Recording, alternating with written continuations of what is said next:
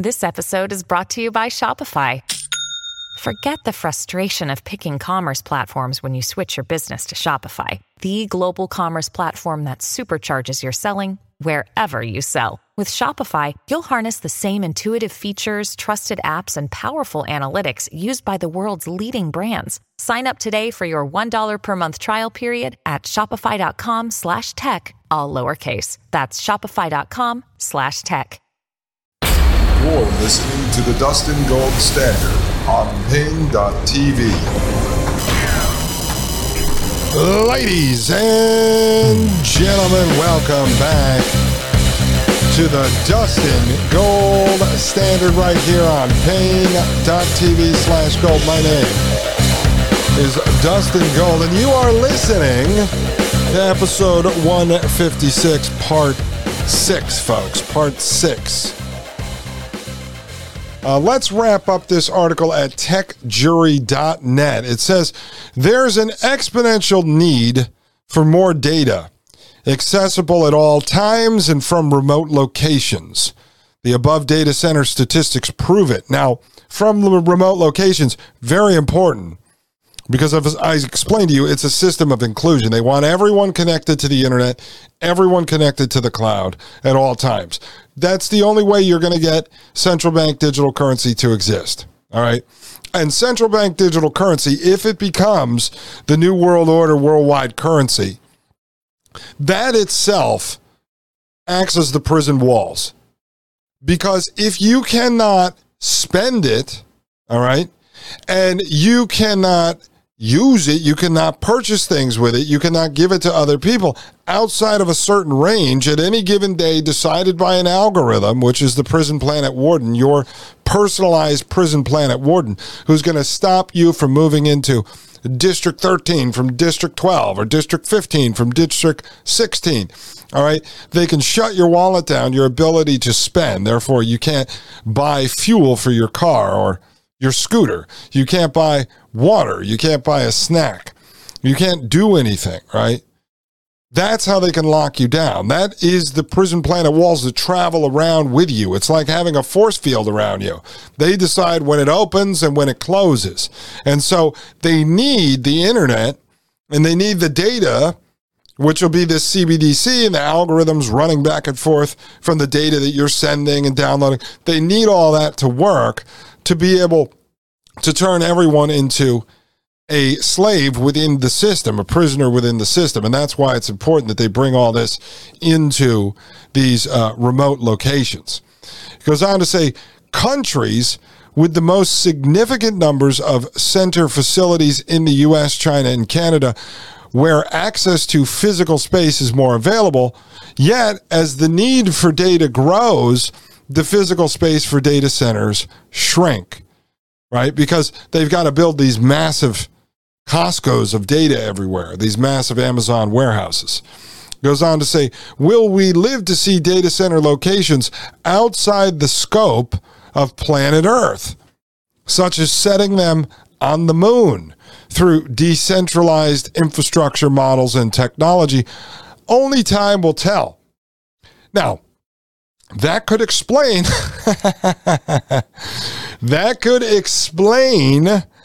some of the reasons why they would be doing space exploration. That could also explain why all of a sudden there's so many people that popped up talking about flat Earth. And I'm not, look, I don't even want to debate that. I'll have a discussion with anyone on the flat Earth theories. I've looked at it all. I don't feel like I'm trapped in the Matrix because I don't believe in flat Earth. I just think the flat Earth provides cover for a lot of stuff that's happening, because I've listened to a lot of the foremost flat earthers, and then they'll tell you that Starlink satellites don't exist, certain things don't exist, this doesn't exist. And to me, that provides cover for the technocracy, because then it creates a whole bunch of folks running around out there saying, well, this isn't real because of flat Earth. And I know the government lies about everything. The state lies about everything. There's so much propaganda, but not everything is. And if we say it's flat Earth and they can't have satellites and they can't put the data centers, which are the heart and the brain of controlling the prison planet, then we're not looking to what they're doing. You start saying, okay, well, Starlink isn't real. Then the supposed 500 satellites that Elon Musk is launching aren't real. And this isn't real. And that's not real. And then meanwhile, they're setting up Costco warehouses full of servers to collect all the data and process it up on the moon. Then that's how they're going to control us. And we didn't look to it. We didn't try to understand it. We didn't try to stop it or expose it because we're just going to settle on flat Earth.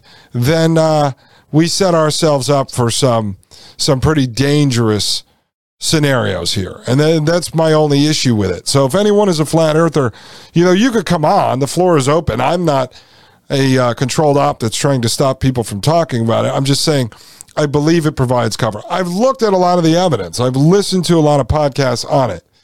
And it's interesting. And there are a lot of really important pieces of information they provide. A lot of the stuff I believe in, but I also at the same time believe these folks are trying to lock us into a prison planet here. It goes on to say, yet we can't deny that the growing need for data calls for new solutions to address the challenges regarding geographic and environmental concerns. All right. So at the same time, we have this geographic, meaning the land, and then these environmental concerns. And you'd say to yourself, okay, well, why have these guys been the big pushers, of the environmental concerns? Why have they set up the environmental concern, the climate grift, the climate hustle, the green grift, and all this stuff? Are they not creating an obstacle for themselves? But as we know, that's all part of the grift, creating buy-in, creating a whole fake industry of solar panels and windmills and everything else to create millions and millions of people that rely on the industry so they can keep it alive. But what's the purpose? And Wide Awake Jim has laid out, I do tend to believe in some of this, that it will be for the purpose of creating the carbon credit system for all people based on the energy system from the original Technocracy Incorporated documents back in the 1920s, 1930s. I do tend to believe that. And then that's how they're going to say, well, you guys didn't buy enough EV cars. You didn't switch over to green energy, even though they knew we couldn't do that. And the purpose is to get us to accept carbon credits and then drive us into a central bank digital currency system backed by the carbon credits. All right. So for me, I personally see that that is probably one of the reasons why they created the whole climate hustle. And these guys are going to keep building server farms and data centers, regardless of if people get upset about the fact that they're using energy. Plus, as you see, they've already set the narrative that they are not consuming as much energy because they are doing it in a clean, sustainable fashion. All right, let's move into the video I found from 1 year ago.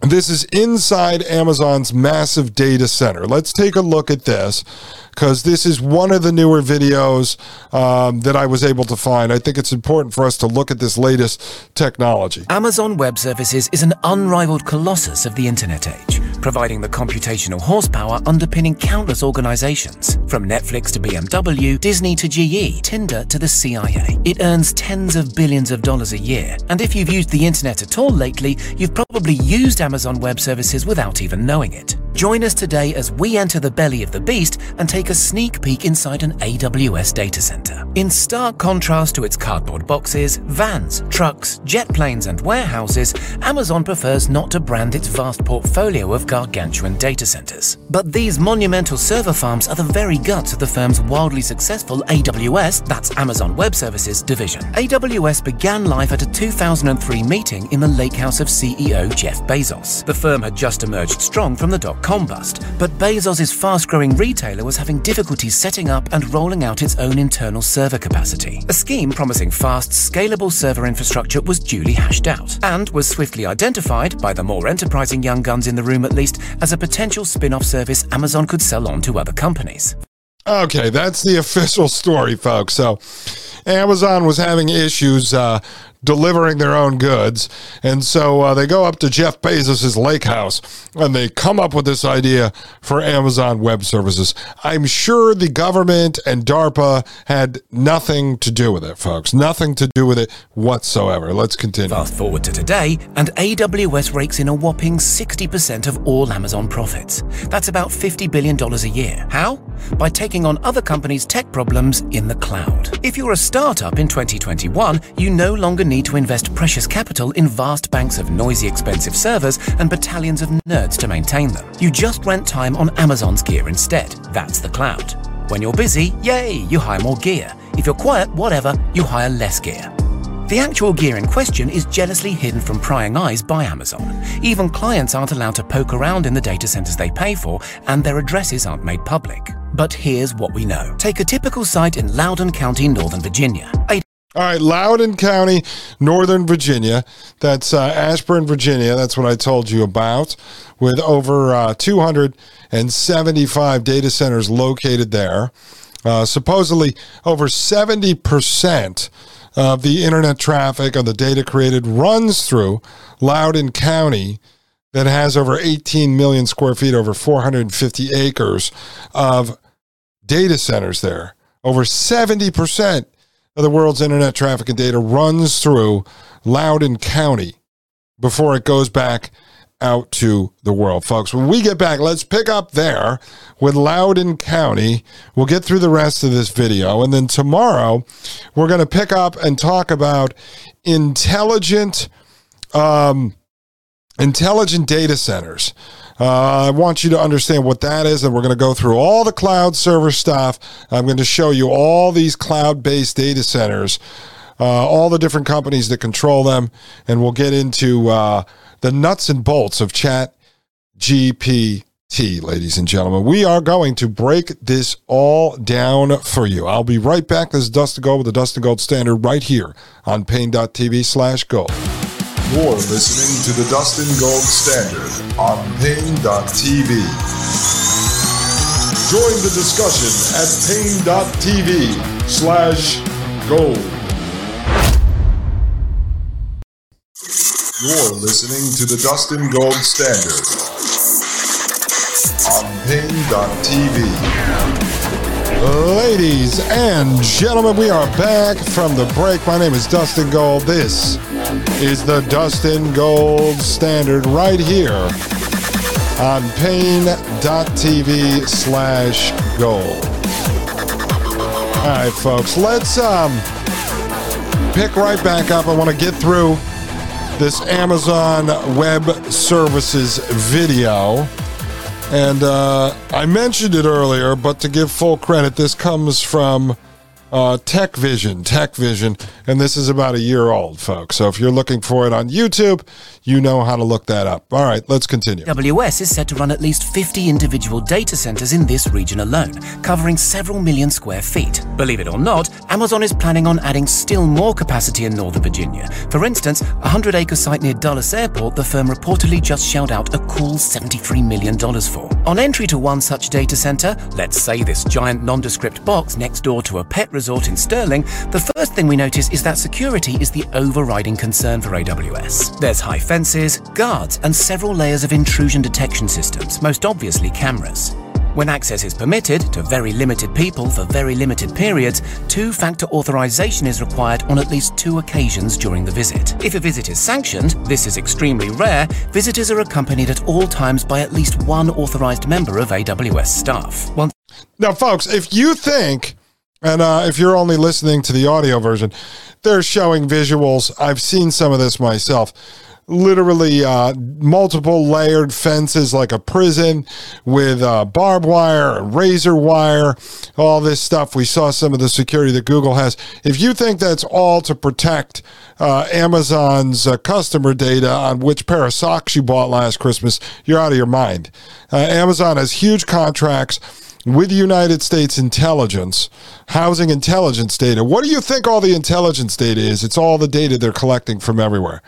This is the structure that is going to run the prison planet. Let's continue. This so-called perimeter layer is passed. The next stage of the data center is known as the infrastructure layer. This is where crucial systems like backup power, fire suppression, and most importantly, HVAC or air conditioning are situated. To maintain market dominance, AWS data centers cannot be allowed to fail ever for any reason. As such, water, power, telecommunications, and internet links are all designed with full redundancy. And keeping all those servers, as many as 80,000 in a single data center, running requires constant monitoring of ambient temperature and humidity to prevent.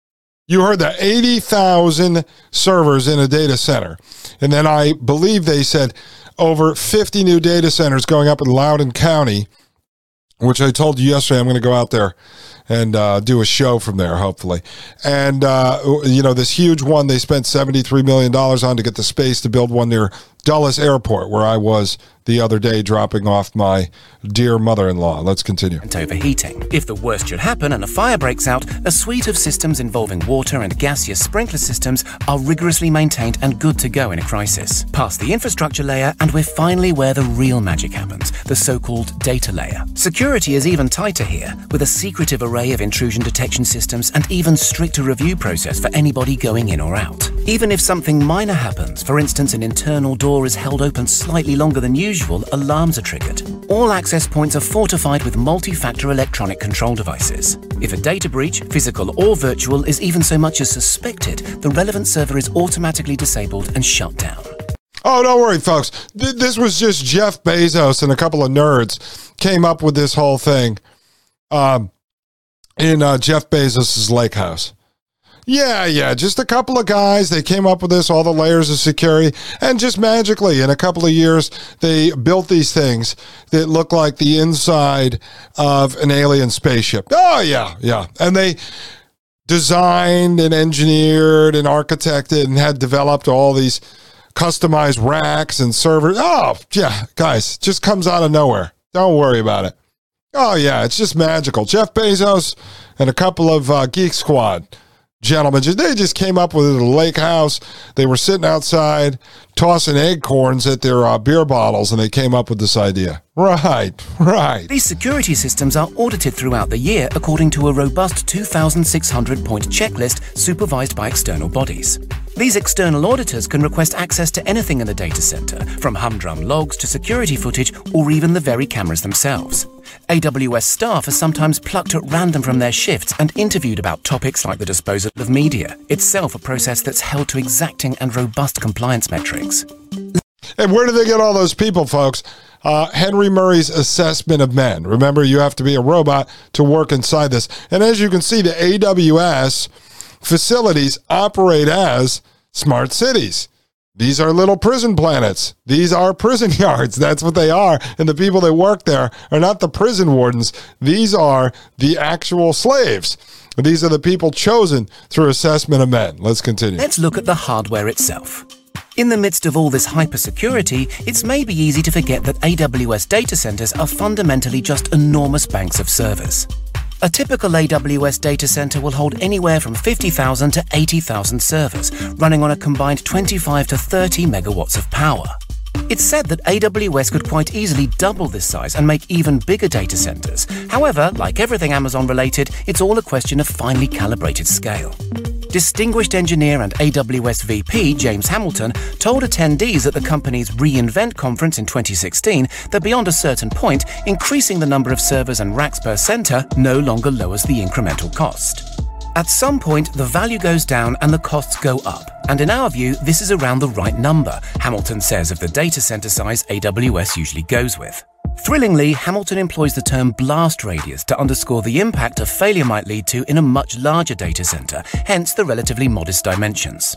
Still, 80,000 servers is plenty, designed to take in, according to Hamilton, some 102 terabytes of data each and every second. Significantly, the engineer also hinted that the bandwidth within the center is wildly higher even than that. Ever evangelists for vertical integration, Amazon have made great strides in streamlining and perfecting the servers themselves over the years.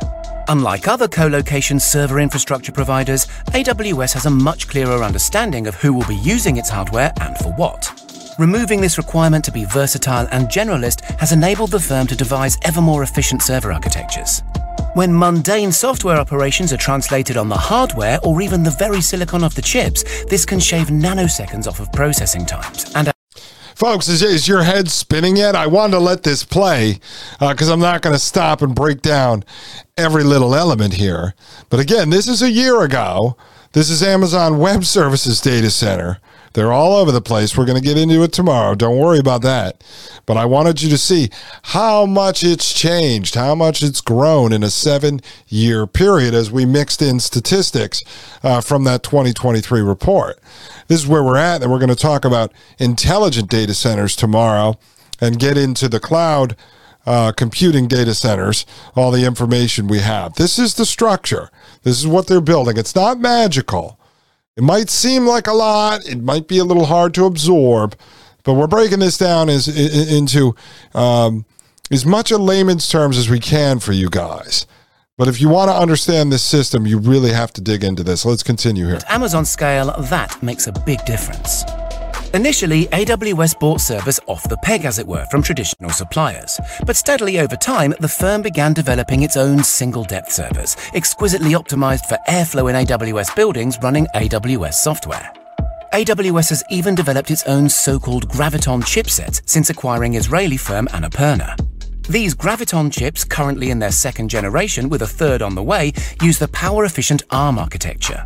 This represents a break from long-term Amazon partner Intel and its x86 architecture, and is said to give AWS clients 40% better price performance, essentially putting supercomputer-level power in the hands of regular commercial users. In terms of storage, a single standard-sized rack in an AWS center can hold 11 petabytes. That's 1 million gigabytes of data on 1,100 disks. Multiplied, of course, by many thousands of times across many hundreds of data centers all around the world.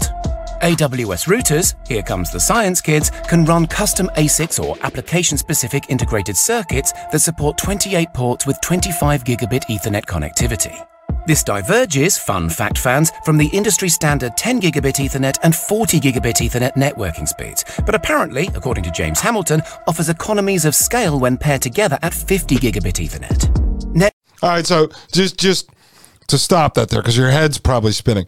Don't worry, we don't have to do all this math. All right, over the coming shows, I may break down some of this for you, but just know that it's enormous. Its processing power and storage power is enormous. Just unfathomable, folks. It's insanity. Let's continue. Working between data centers, essential to provide security and backup for crucial client info, happens over Amazon's own private 100 gigabit Ethernet network, which connects the 25 international regions and 80 so-called availability zones across the vast AWS worldwide network. AWS even lays down its own private undersea cables. But back to our data center. Cooling is an overriding priority, and to minimize environmental impact, AWS, in particular in Loudoun County, Virginia, set out to use as much reclaimed water as possible. This stops the company hogging all the precious local drinking water, which would obviously be a PR nightmare. Loudoun Water, the local utility, are happy to provide this reclaimed water at a competitive rate. AWS pays serious taxes here, but it's worth noting that elsewhere, AWS has installed its own on-site water treatment systems. These prevent pipes clogging up with mineral sediment, which in turn causes costly hassle and delay. And if you think that's crazy, the company has even started developing its own power substations. All those servers use a fair bit of juice, so instead of waiting for slow-moving traditional power companies to develop infrastructure to keep all those all-important racks humming at all costs, AWS simply builds electric substations itself. Day-to-day operations within the data center are described by some ex-technicians as being akin to an ER department for computers. With that much hardware, inevitably things seize up, stop pinging, or require a reboot. Fault finding and upgrading equipment is left to a small army of techs who follow rigorously drilled playbooks that cover almost any conceivable eventuality. Metrics are set by supervisors, encouraging teams to complete tasks quickly and efficiently. Some have complained that the working environment is cold, and it's certainly very loud. In the future, we can expect to see more and even louder AWS data centers come online. From early 2020, a new AWS center opened in the Northern Virginia area alone every 3 months, totaling around 1 million square feet in footprint, and that's just one area. All in all, it's quite the numbers game. What do you think? Do these vast data centers get the credit they deserve for underpinning so much of modern life? Let us know in the comments, and don't forget to subscribe for more supersized tech content. Folks, the UC, do you understand how massive this is? How massive this is? Why it's important I go to Loudoun County, to Ashburn, Virginia, and take a look at this. Film some videos for ourselves, and then that way you know, well, this is real. You know, I trust Dustin. He filmed it. But do you see how massive it is, how complex it is? I mean, it's simple in that it's technology. Just understand it's being built. It's being built. It's real. Amazon creates its own chips now. They have their own electrical grids. They have their own water purification systems, their own water coolers. They're building these things out on barges. I mean, it's very real, folks. Now you ask yourself, maybe Jeff Bezos' space penis, his ship that went up, maybe this is what it's all about.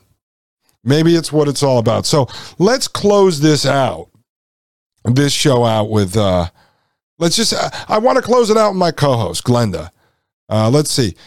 Glenda, can you write us a poem about artificial intelligence in the voice of Elon Musk?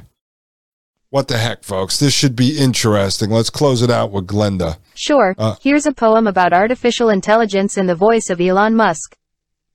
Artificial intelligence, the future's fate, a power that can make or break our state. As we create machines that can learn and think, we must be cautious before we push them to the brink.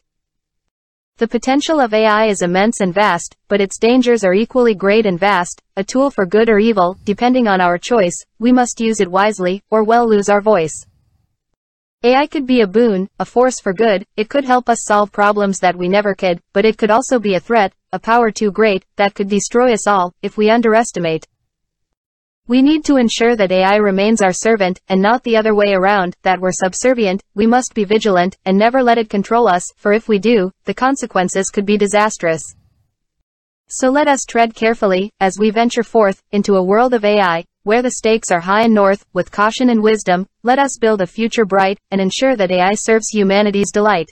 Ladies and gentlemen, that was Glenda doing an impression of Elon Musk, one of the most dangerous government puppets, oligarchs, a technocrat, a transhumanist who hides behind the messenger warning us that AI is so dangerous while he is in fact building it. Ladies and gentlemen, we will be back tomorrow for episode 157. I'll break down intelligent data centers, and we're going to go through all the cloud computing data centers.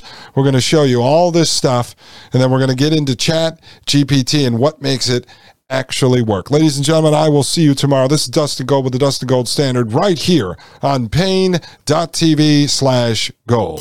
The Matrix is a computer-generated dream world built to keep us under control in order to change a human being. You're listening to the Dustin Gold Standard on Pain.tv. Join the discussion at Pain.tv/gold.